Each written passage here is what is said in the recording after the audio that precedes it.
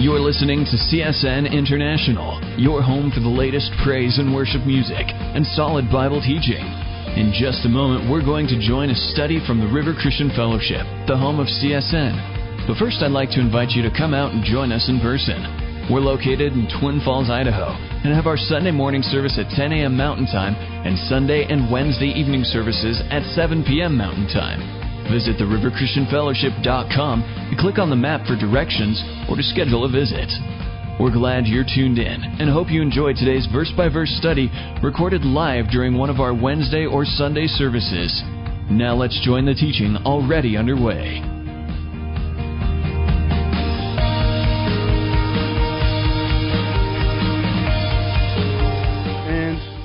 We met a long time before we actually talked to each other. She was new to the town I lived in. We only lived in the same town for about a year. And I worked in a store called Pomida. If you haven't been into the upper Midwest, you've probably never heard of that. It's like a Walmart for small towns. I don't even think they exist anymore. I think Shopko bought them out. But I worked at one of those, and I was in the checkout. I was the cashier. And she came through, my wife Adrienne came through with her mom. And I was checking out their goods and other things, if you know what I mean. Now, I'd never seen her before. That was the first time I saw her, and I remember that. And we didn't actually talk for quite a few months after that. And we both remember that. And I think that's kind of weird that we remember the first time we saw each other, even though nothing came from it from that point till a few months later. But then, we started dating when I was a senior in high school, and then I graduated and moved away. We did long-distance relationship for a couple years, 2 years. And on the day Adrienne graduated from high school is the day I proposed to her, and we also moved in together that day. We weren't Christians back then. And then we got married later that summer, and I was 20 and she was 18, so I got married at a young age. And we got married in August 2006. And Jesus saved us about 2012, about 3 years ago.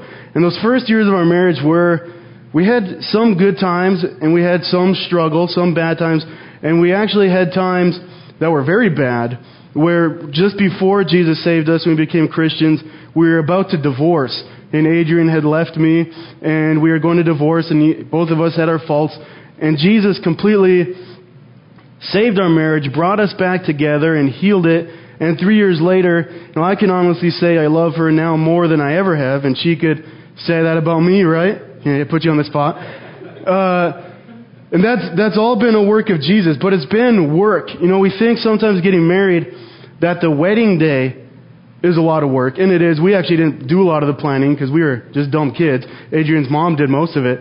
But we put a lot of effort into the wedding day, but then there's the whole marriage after that. That goes on a long, long time. And it can be very difficult, and it can be very rejoiceful at times. And as we've been going through Romans the past couple of weeks, we've been talking about this idea of justification. And every week I've compared it to, it's kind of like a wedding, where it doesn't change anything internally. It's an outward change, where legally you're declared innocent before God. Because we're all sinners, and we're all guilty of sin by nature and choice. And Jesus has paid the price for our sin, but we have to accept that payment. And when we do, God declares us righteous. He declares us justified, innocent, clean in His eyes, even though we're not. And again, that's a lot like a marriage. It's that one day, it's a sort of an instantaneous thing. And from that day that you're justified, you're forgiven, past, present, and future, all your sins are paid for. And that's justification. But now we're going to move on into what happens after that. Because Romans is Paul's essay on salvation, we would say. And he's talked about justification and how we're saved by grace, entirely by the work of Jesus. Because Jesus paid the price for our sins, and so He made the payment for our sins that we could never pay. But it's not just a wedding day in a marriage. You also have the entire marriage. So what happens with that? That's what we call sanctification. Theologically, that word's not, is it in the Bible? I don't know. But that's what it's called. And you would define that or explain that as the idea that you become more and more like Jesus and more holier and holier with the help of God, obviously with the help of the Holy Spirit. as you continue in your relationship with Him. And so justification is in a lot of ways like the wedding day. Sanctification is like the marriage. It happens over time. And the wedding day is kind of over and done. Sanctification continues on and on. And you can't just say that, we had the wedding, and now our marriage is set forever. Because there's work involved after that. You have to work on the marriage. It takes work. And if your marriage is at its strongest point on your wedding day, then you probably weren't doing your marriage right. The wedding day is really, it's a legal thing where you said, now you're united. And it doesn't mean anything internally, but it should lead to greater and greater love. If you do a few things. Like if you listen to what your spouse asks of you, if you put their needs first, if you say that my life is now to serve you ahead of serving my own needs. And with our marriage, it's not the first day that's most important. Our wedding is not the most important day of our marriage, but it's the last day that's most important. What's the last day of your marriage going to be? Is it going to be divorce? Is it going to be one of you dying after years and years and years of love and growing together? And it's that last day that we have in mind. And sanctification, this isn't a sermon on marriage. This is an illustration on sanctification. Because it's a lifelong relationship. It's something where, just like in a marriage, you put your spouse's needs first and serve your spouse. In our sanctification, after we've accepted Jesus' payment for our sins, then we live a life of putting Jesus first. And we serve Jesus. And we grow in relationship with Him. So justification is like the wedding. Sanctification is like the entire marriage. Now we ended last week in Romans at the end of chapter 5 where Paul ends his section on justification with an amazing statement. So let me recap that real quick before we jump into seeing about sanctification in chapter 6. So Romans 5 verses 20 and 21 is Paul's ending statement on justification. This is, again, justification, being declared innocent by God, even though you're not. And it says in Romans 5:20, the law entered that the offense might abound. So he's talking about God's laws. Do this, don't do that. And by those coming, by God telling us His laws, we know in greater detail how much we're sinning. And the more about God's laws you know, the more you're aware of your sin. That's what he means, the offense might abound. But then he says, where sin abounded, grace abounded much more. So that as sin reigned in death, even so grace might reign through righteousness to eternal life through Jesus Christ our Lord. And what he's saying is that the more we sin, the more we're forgiven. The more sin there is, the more grace God has. And that's an amazing statement. I mean, there's the account in Luke where there's a woman who said, You're a sinner. And the Pharisees said to Jesus, why are you even letting this woman touch you? She's a sinner. And Jesus said, the more you're forgiven, the more you love. And this is why Christianity is different than anything else. Because we're forgiven by grace, by God's unmerited favor in our lives. And it doesn't say that the more you sin, the more you have to make up to God. It says the more you sin, the more grace there is. And that's amazing, but there's a problem that might come from that, which is what Paul addresses in Romans chapter 6. And the problem is actually a problem we see with Christianity in America today.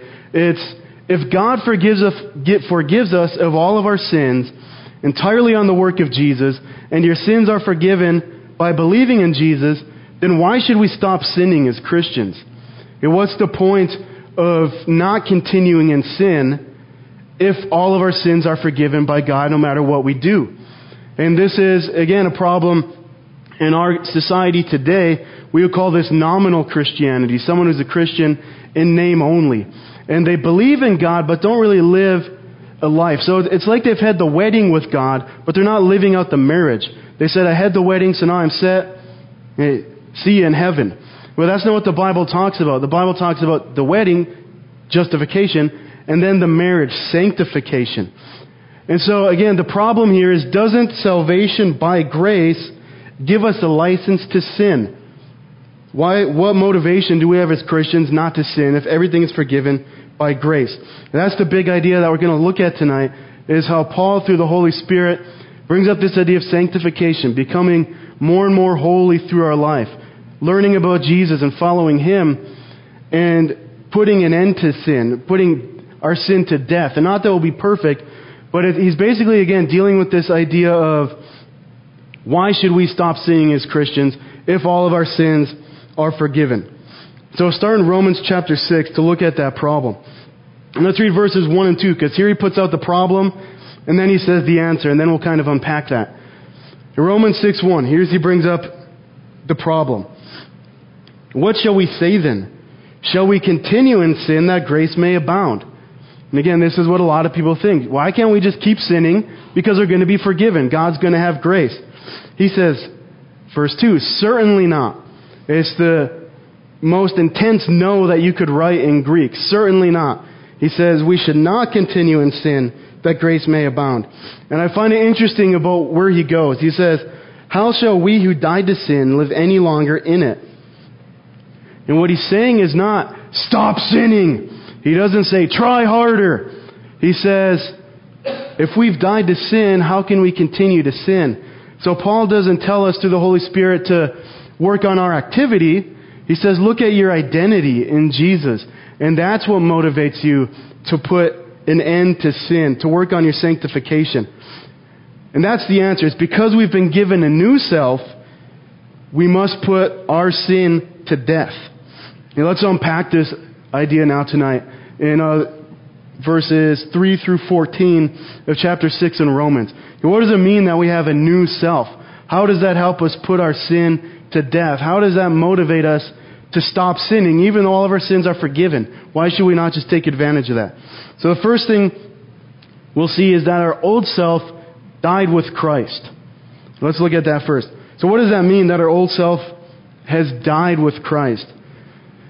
And to preface this, it's very helpful as Christians to understand that you kind of have two natures. And we looked at this last week talking about being on Team Adam or Team Jesus. And we have this natural sin nature as part of inheriting Adam's sin. We're not going to go into all that again. But we have two natures when we're Christians. First, we have the nature that we're born with. The nature we receive by physical birth. And that's your old self. That's who you're born as. That's your sin nature. It's the sins you've committed. It's the sins you will commit. But it's the nature inside you as well that makes you want to sin. That's what you receive as a result of your physical birth. When you're born as a baby, that's the self you're born into. So think about, if you're a Christian, who is your old self? Who were you before you knew Jesus? Who would you be today if you never knew Jesus? Like I shared at the beginning, I know I'd be divorced. Hey, I was, before Jesus, arrogant. I mean, I still am. I still struggle with all these things. I'm not saying I'm over them, but God's working on me. Arrogant, lazy, perverted, hypocritical, judgmental. Hey, all these things, again, still struggle with. But I know who I was before Jesus, and I'm very thankful none of you know that. Hey, but I know who I was before Jesus. And think about that as you're a Christian. That'll tell you what your old nature is like. What did you desire before you knew Jesus? What things did you crave? What things did you do without feeling bad about? That's your natural self. And I've been attacked recently. And sometimes does anyone get these thoughts that just pop in your head and you're like, where'd that come from? And lately I've been getting this thought. Why would you believe in all this stuff? It's dumb. Because I was an atheist most of my life until 3 years ago. And I called all Christianity and Jesus, all this was dumb. And once in a while that thought pops into my mind. Why would I even believe in this? And at first it's like, whoa, where'd that come from? But it's actually very assuring to me. Because my old self would not believe in this. My old self would say it's dumb. And the fact, I can't really help myself. That's who I am now in Christ, because He saved me, because He's redeemed me, and He's given me a new nature. But you have your old self, your sinful nature that you're born with. Now, when you become a Christian, when you accept Jesus' payment for your sins, you receive a new self. That's the result of your spiritual birth. And we're born spiritually dead, but physically alive. And when we accept Jesus' payment for our sins, we become to spiritual life. That's what it means to be born again. And that's why Jesus says you cannot see the kingdom of heaven unless you're born again. So you cannot be a Christian unless you're born again spiritually. That's what Jesus says. And so again, back to the problem of why should we should just be able to sin because God's going to forgive it. Not if you've received a new nature. Not if you've been born spiritually. That's not going to be your motive. So when you're born again spiritually, you're connected with God. You're born physically separated from God. Spiritually separated, I should say. And by accepting Jesus' payment for your sins, He connects you with God. The way I like to conceptualize this is to think of an electronic device, such as an iPad, like right here. Now, the iPad is alive, so to speak. I mean, it's working, the screen's on, it's showing its stuff, and it'll continue to exist until it runs out of batteries, until it gets to 0%. And so I can turn down the brightness on it, I can close some of the apps, and hopefully the battery will last longer. But eventually this iPad's going to die unless it connects in with its power source. And that's when we're born spiritually disconnected from God, we're physically alive but spiritually dead. And there's nothing we can do that can stop that death from happening, both physically and spiritually, unless we're connected in with the power source, unless we're connected in with the source of all power, God, and the Holy Spirit comes to live in us. So to understand all this sanctification, putting our sin to death, is very important to have this in your head that we have a physical nature we're born with, but we're born spiritually dead, and we don't become spiritually alive until we accept Jesus' payment for sin. And that's our new self. Okay, so knowing that, let's dig in here in Romans chapter 6. So what's it mean that our old self is dead? That physical part we were born with is dead. So first verses 3 and 4 is when we're baptized, we've declared our old self dead. Romans 6 verses 3 and 4. Or do you not know that as many of us as were baptized into Christ Jesus were baptized into His death? Therefore we were buried with Him through baptism into death, that just as Christ was raised from the dead by the glory of the Father, even so we shall walk in newness of life. So when you were baptized, if you've been baptized, part of the symbolism in that is saying, when you go under the water, my old self is dead. I'm declaring who I used to be before Jesus. I'm saying that part of me is dead. I'm not going to live that way anymore. I'm putting that person to death. That's what going under the water symbolizes. Just as Jesus died physically on the cross and went into the tomb and was dead for 3 days in the earth, that's what going under the water symbolizes. And that's why, at the river, we believe in adult baptism, because a baby can't make the choice of putting their old self to death. And we believe in immersion because going underneath, that means something symbolically. It's saying you're putting your old self to death. And that's what our baptism represents. What else does it mean that our old self is dead? Number 3, your old self was crucified with Jesus. Verse 6. Knowing this, that our old man was crucified with Him, that the body of sin might be done away with, that we should no longer be slaves of sin. It says our old self, the person we used to be, not only you're saying is dead with your baptism, it's been crucified with Jesus. Okay, the person who used to be that wanted to sin is dead. That person's crucified with Jesus. In Colossians chapter 2, verses 13 and 14, it echoes this, kind of explains it a little more. It says, and you, being dead in your trespasses and the uncircumcision of your flesh. It's saying you're already dead. You're dead in your trespasses, in your sins. You're already dead. So why not put that to death? Why not declare it dead and accept what Jesus has done? It continues. He has made alive together with Him, having forgiven you all trespasses, having wiped out the handwriting of requirements that was against us, which was contrary to us. So we're alive together with Jesus. We'll get more into that in a little bit. But all the things that were against us, the handwriting of requirements that were against us, have been forgiven by Jesus because He has taken it out of the way, having nailed it on the cross. So when we accept Jesus as our Lord and Savior, another thing we're saying with that is who we used to be, we're nailing that to the cross with Jesus. All of our sins and trespasses are also being put to death there with Him. We're identifying with Jesus' death. So if you're a Christian, that means your old self is dead. By being baptized, you're saying, I'm putting that to death. By saying I'm a Christian, I believe in Jesus' payment on the cross, it's nailed to the cross with Jesus. Your old self is dead. The part of you that wanted to sin and be rebellious is dead. But the struggle is that it wants to come back. That old self is always trying to bring itself back into your life. And we struggle against that. Like I said earlier, my old self was very judgmental. And still, that always wants to come up, and I don't always defeat that. So a lot of times I judge people and make terrible assumptions about people still today because that old self is trying to push its way back. I used to be very arrogant, and I would be, pretty much a loser with my life and still think I was better than everybody. And still I struggle with that. That old self wants to come back where I think I'm better than people because of this or this. But that's the struggle as Christians. Yeah, we put our old self to death. We've put our old nature to death, but that old nature is always trying to come back.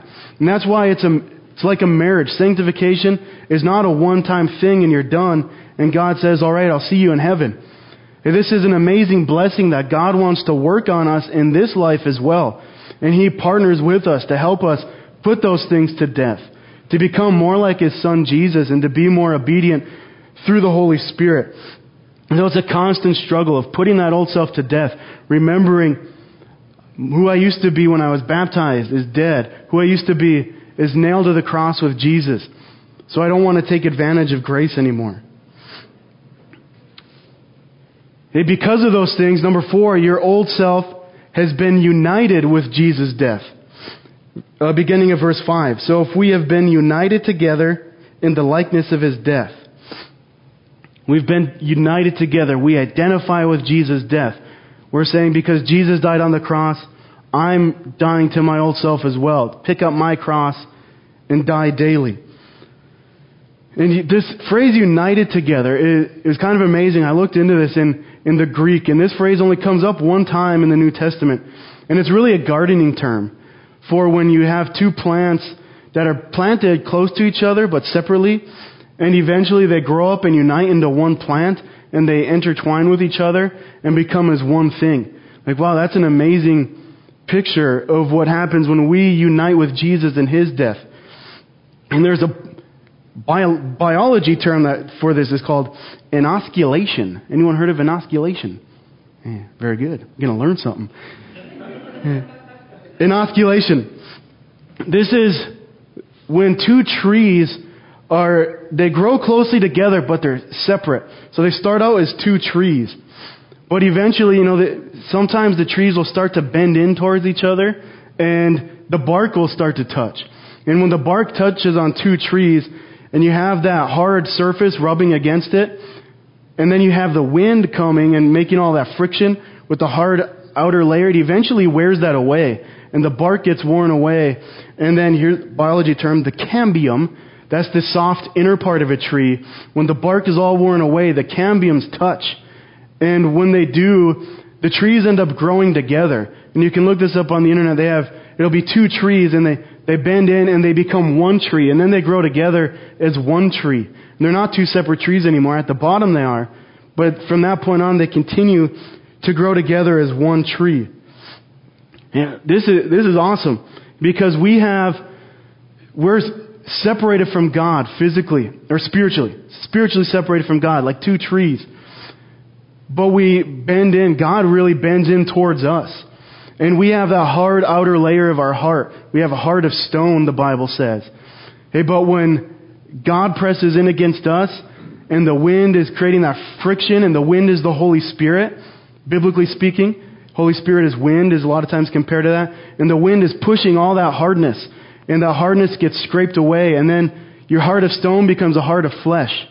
And your heart unites with God's heart. And then you grow together as one thing. And that's your sanctification.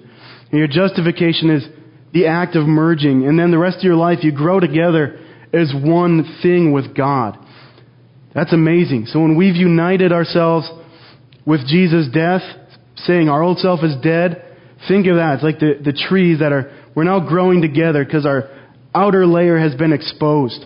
And all of our shame is exposed, all of our sin is exposed. But that doesn't stop Jesus from uniting with us. That's what He desires. He wants that bark to get scraped away. So therefore, the death of your old self, because you've been united with Jesus in His death, means that your sin has died as well. Verse 7. For he who has died has been freed from sin. If that old part of us is dead, we've been freed from sin. Because you can't sin when you're dead, right? If our old nature is dead, that old nature doesn't want to sin anymore. And you're saved by grace. Entirely the work of Jesus, because God had mercy on us and sent His Son to pay for our sins. And when you accept that, and you're united with Jesus in His death, then your old self is dead. Those desires are dead. And that's why Paul again points to who you are in Christ. He doesn't yell at you to do this, do that. He tells you, remember who you are. Remember, how shall we who died to sin live any longer in it? If we're saying our old self is dead, how can we continue to want to sin when we remember who we are and that we've been united with Jesus' death? And Jesus' death defeated your old self. Verse 9, the first part of verse 10. Knowing that Christ, having been raised from the dead, dies no more. Death no longer has dominion over Him. For the death that He died to sin once for all. Hey, Jesus' death on the cross in our place to take away our sins, that death was once and for all. It paid for all sins. Paid for the penalty of all sins. And when you say, I'm following you, Jesus, I give you my life, my old life I'm putting to death, it's one time. Hey, it's not, like a marriage again. It's not you get married, fail, get married again, fail, get married again, fail. It's you're married once, yeah, you might fail, but you still have that relationship. Hey, in a perfect environment without divorce, but you still have that relationship because it's one time. Jesus died once, your old self died once. If it truly died, and that gets into something different. But if you've truly put your old self to death, you may still fail, but you'll never lose your salvation because you never lose that relationship as a child of God.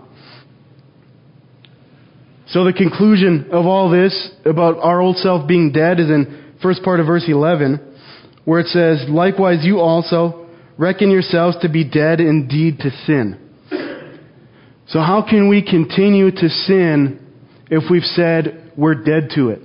Okay, that's where Paul goes about this idea of let's just sin because it's all forgiven anyway. Our old self is dead. The part that wanted to sin is dead. And again, it's going to struggle. It's going to want to come back. But if you remember who you are about that, that's what we look to. Remember who Jesus is. Remember that He's given you the Holy Spirit and your old self is dead. And again, I think marriage is a good picture of this. I'm going back to marriage. And so when I got married to Adrian, or when you get married to your spouse, in a way what you're doing is you're declaring your singleness to be dead. And you're saying, my old life as a single person is now dead because I have a new relationship. So however you lived when you were single, you're saying, I'm not going to do that. Whether it's being a disgusting slob, like me, right? Like a lot of guys, a lot of single guys. If it's being, sleeping around, or, just serving only yourself. All those things you're saying, I'm putting that life behind me because I'm married now. That life is dead. And can you be married and not, or how should I put this? Can you be married and still continue to live like you're single? Yes, you can. But that's not a healthy marriage. That's not a marriage that brings any benefit. Hey, you can be married and still live selfishly for yourself. You can be married and sleep around. You can be married and be a slob and think only about yourself. But that's not the intention. And do we stumble in our marriage? And do we fail sometimes? And do we disappoint our spouse? Yes, we do. But because we've said our single life is over and now we have that married life, that's what it is to put our old life to death. Hey, we're saying we're not living that way anymore. That old part is gone. Now I'm going to live in this new relationship, being united with God and having the Holy Spirit living within me. Can you say then that you are in a relationship with Jesus and you're working on your sanctification and letting God work on you if you never do any of the things He says? If you never put Him first in your life? I know sometimes you may struggle with that, but I think biblically, if that never happens, I don't know if you have that relationship with Jesus, and that's where we got to inspect ourselves. If there's sins that we're not wanting to give up, you really got to look at who you are. Hey, have you really put that old life to death? Because it's not too late. Again, this is rooted in our identity, not in our activity. He's not telling you, stop sinning, try harder, do better. And the big idea is, how can you keep on wanting to live in sin if all this is true? If your old self is dead, how can you want to continue in sin? Because you're a new nature. So let's look at that quickly. What's it mean to have new life now? Our old life is dead. Now we've been raised in newness of life with Christ. First of all, that means we live according to our new life. So verse 4, the second part of verse 4 says, just as Christ was raised from the dead by the glory of the Father, even so we should walk in newness of life. Because when Jesus died on the cross and resurrected on the third day, He had a new body. He had a glorified body. And as He walked in His new life, so should we. When we've put our old self to death, and now we have a new life, we walk in that new life. Not in our old way, but in the new way. And secondly, here's the other half of baptism. We had those verses about baptism, verse 4 and 5, where we talked about going under the water says your old self is dying. Coming out of the water says you're a new person now. Just as Jesus had a new body coming out of the grave, we're a new person as we come out of the water. That's what we're saying with that when we come out of the water. In verse 8, we see that as part of your new life, you have belief. Okay, verse 8 says, now if we died with Christ, we believe that we shall also live with Him. So now we have the idea of faith here, belief. And your old self doesn't want to do that. And my old self didn't want to believe in things. Your old self wants to really only believe in yourself. And put yourself as the top position of authority in your life. And when you walk in newness of life, you believe, you have faith. And I think my wife Adrian is a good way to put this. So we grew up a little differently. Yeah, I grew up, kind of Christian, kind of not, and then turned away from it. Adrian grew up in a very Christian house, and I guess what would have said at the time she was living that new life, but now realizes she wasn't. She was continuing to walk in her old life, but thinking it was new. And I asked her, what are some differences between then and now versus thinking that you have a new life when you don't versus actually having it. And I thought it was very enlightening. She said, now she puts her faith in what Jesus did. And earlier, when she was kind of fooling herself, was putting her faith in what she did. Hey, when you walk in newness of life, you're putting your faith in Jesus, not in yourself. And a lot of times, we want to put our faith in ourselves. But that's not the object of our faith. The object of our faith is Jesus. And she says now, when she knows she sinned, she feels godly sorrow that leads to repentance. And so she wants to turn from it and please God. Where before, she said it was worldly sorrow, just feeling bad about it, like I shouldn't have done that. Not that there's any, repentance involved in that. And she said, now I think this is probably the biggest thing. Now she sees her faith, Christianity, as being about Jesus, and before, she thought it was about herself. And she would talk about going into the Bible and saying, what does this say about me? How does the Bible explain my life? And yes, it can, but the focus of the Bible is Jesus. And I thought, again, very interesting to see the difference between thinking you have a new life versus actually doing it. Okay, versus identifying in Jesus' death, putting your old self to death, letting your old self be crucified with Jesus. There's a bit of a difference there. And your new life believes in Jesus. Your old life believes in yourself. So then in verse 10, it says that you live your new life to God. For the death that He died, He died to sin once for all, but the life that He lives to God.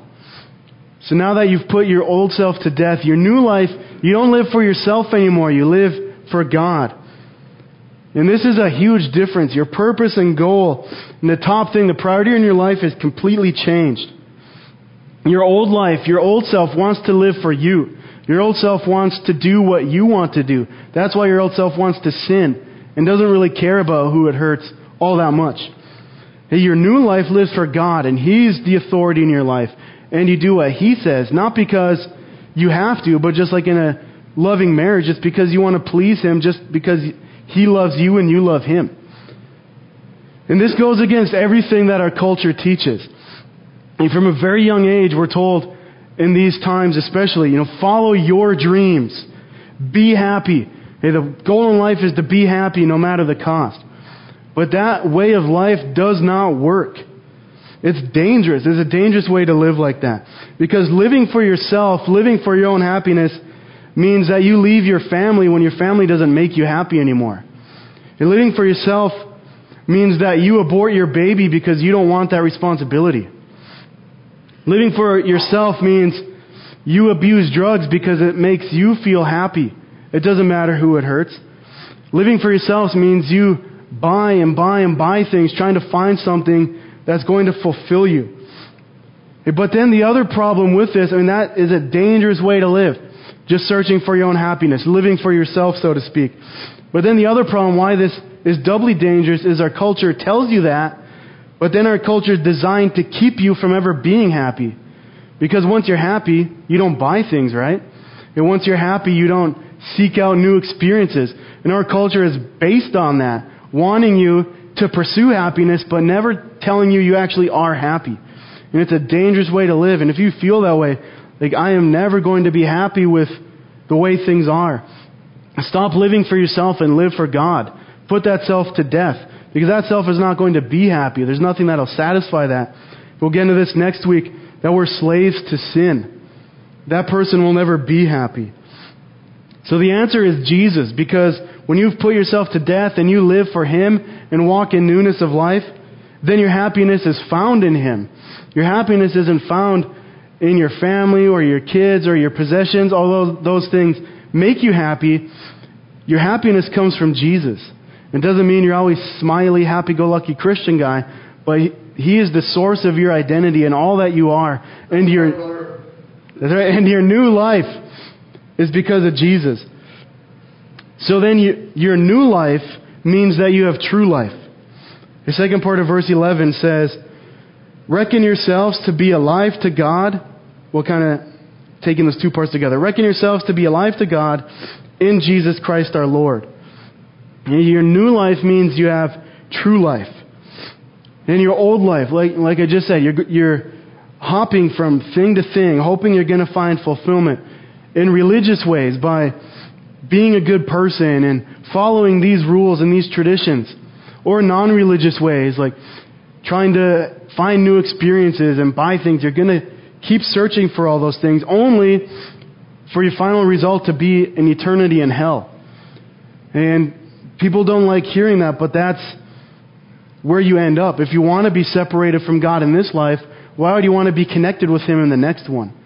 Okay, so all that struggling, all that trying is going to lead nowhere, to no life. But new life, united with God through Jesus, gives you life in this life and in the next.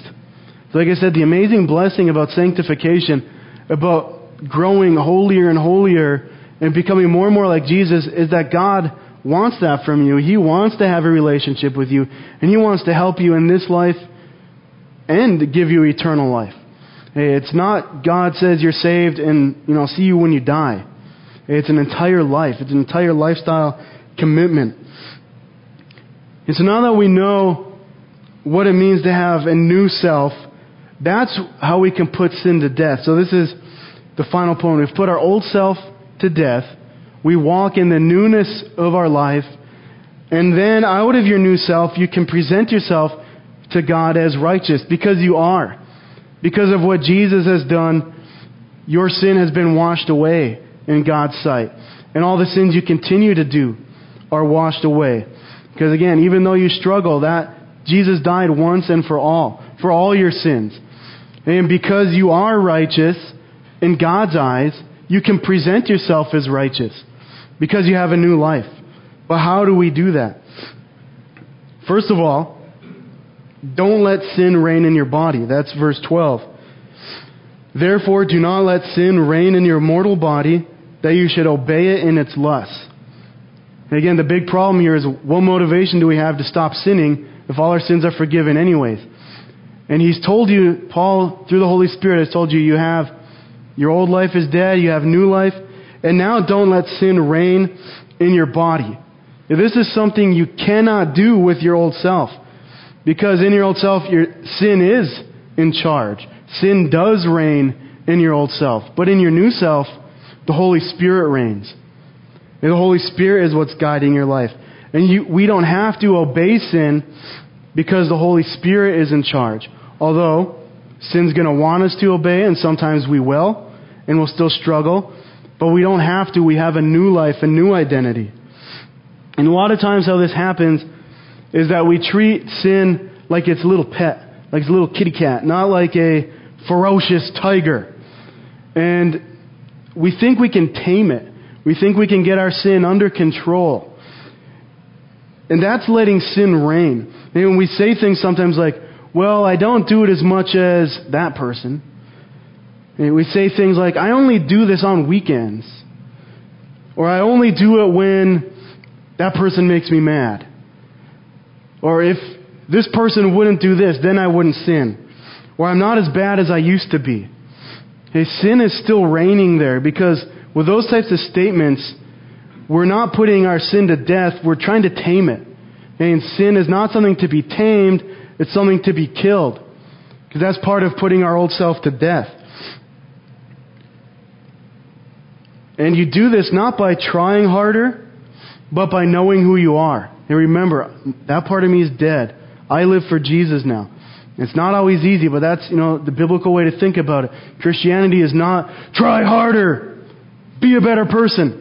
That's not. It's Jesus has saved you, and because of that, then you can live a new life.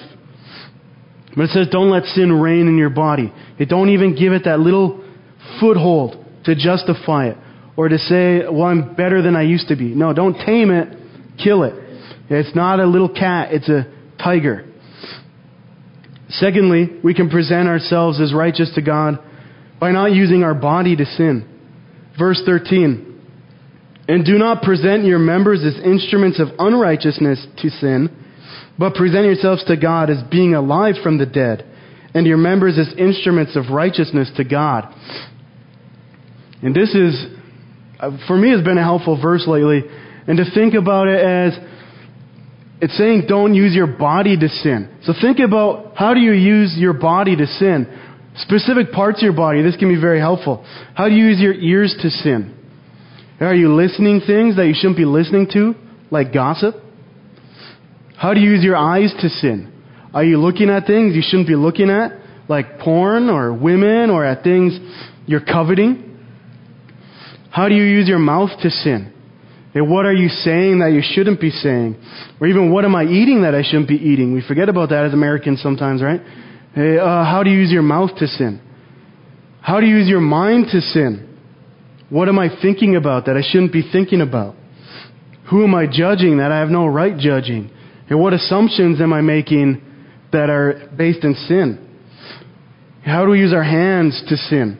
And what am I doing that I shouldn't be doing? What am I touching that I shouldn't be touching? It can be very helpful to think of sin that way, as we're supposed to present ourselves not as members of unrighteousness, but of righteousness. So now we pray about it. Hey, how can I transform that? How can I redeem those things? How can I live in a new way? That's what my old body parts wanted to do. In my new self, how can I redeem those for God's purposes?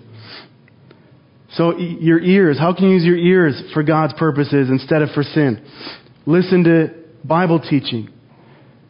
Listen to people talking about Jesus. Have conversations with people. Just hear what Jesus is doing in people's lives. How can you use your eyes as members of righteousness? Reading the Bible. One thing I like to do is just look at the world.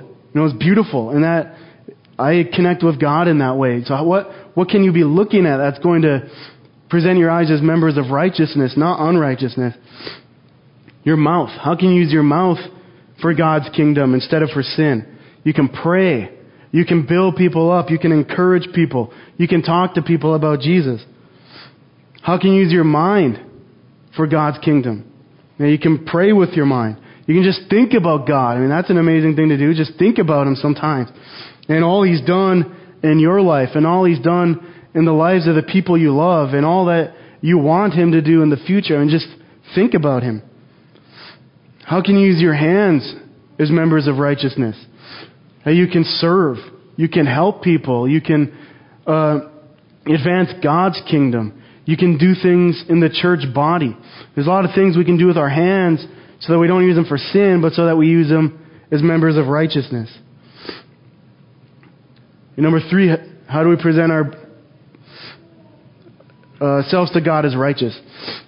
Remember that you have a relationship and new life with God, not just a list of things you have to do. And this is a big thing for me. So in verse 14, it says, "For sin shall not have dominion over you, for you are not under law, but under grace." Sin is not going to rule over you because your old self is dead, and you're not under law. It's not a list of things to do. You're under grace. That's God's unmerited, undeserved favor on your life. That you did nothing to deserve it, but God has that love for you anyway. That's what you're living under. You're not living under a set of rules you have to follow. And that's not how you put your sin to death, is by following rules. Because you'll just follow the rules that are easy to follow. And you'll make up rules that make you feel more righteous than other people who aren't following your rules. Okay, legalism leads down that path, where we make up our own things. And we've been talking about justification and sanctification. And there's a couple problems with where we conceptualize these in our brain. If we have our justification and our sanctification too close together, then we think we can sin. We can do whatever we want because it's forgiven anyway. So when we think there's only a wedding day but no marriage, then let's just sin. Do whatever we want because God's going to forgive it anyway. But sometimes we can put our sanctification and justification too far apart. And not remember that there is a wedding day, but thinking all there is the marriage, and it's just work, and it's just stuff we have to do. Okay, that doesn't lead anywhere. It leads to pride, to thinking you're better than people because you follow the rules better, or it leads to despair, thinking that you're never going to be able to do it. And so we have a relationship with God, not a list of rules to follow, a list of things you have to do. And who you are determines what you do. That's living under grace. Because we live under grace. That determines what you do. So that's why Paul, when he tells us why we should not continue in sin as Christians, he doesn't say, do this and do this and do this. He says, remember who you are, because who you are determines what you do. But if you live under law, if you live under rules, what you do determines who you are. Hey, do I follow the rules good enough? Then God loves me. Hey, do I follow the traditions good enough? Then I have a new life. That's not how it is. That's not Christianity. Christianity is a relationship with Jesus, not a list of rules to follow. And if you're not a Christian, you're under the law.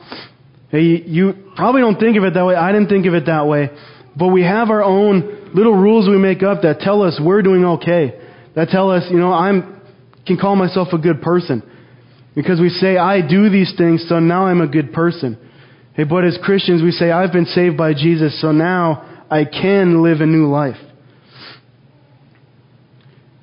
A couple quick things, though, just what it means not to die, or what dying to sin is not. We've been talking about putting our sin to death because we have a new life, but couple quick things about what that doesn't mean. First of all, it doesn't mean putting your ministry ahead of your family. Okay, that can be a tough thing, a thing I've struggled with, and probably everyone in ministry is dying to your old self doesn't mean you stop serving the people who loved your old self and only serve in your ministry. Because God is never going to ask you to break one commandment to keep another. And that's a big thing.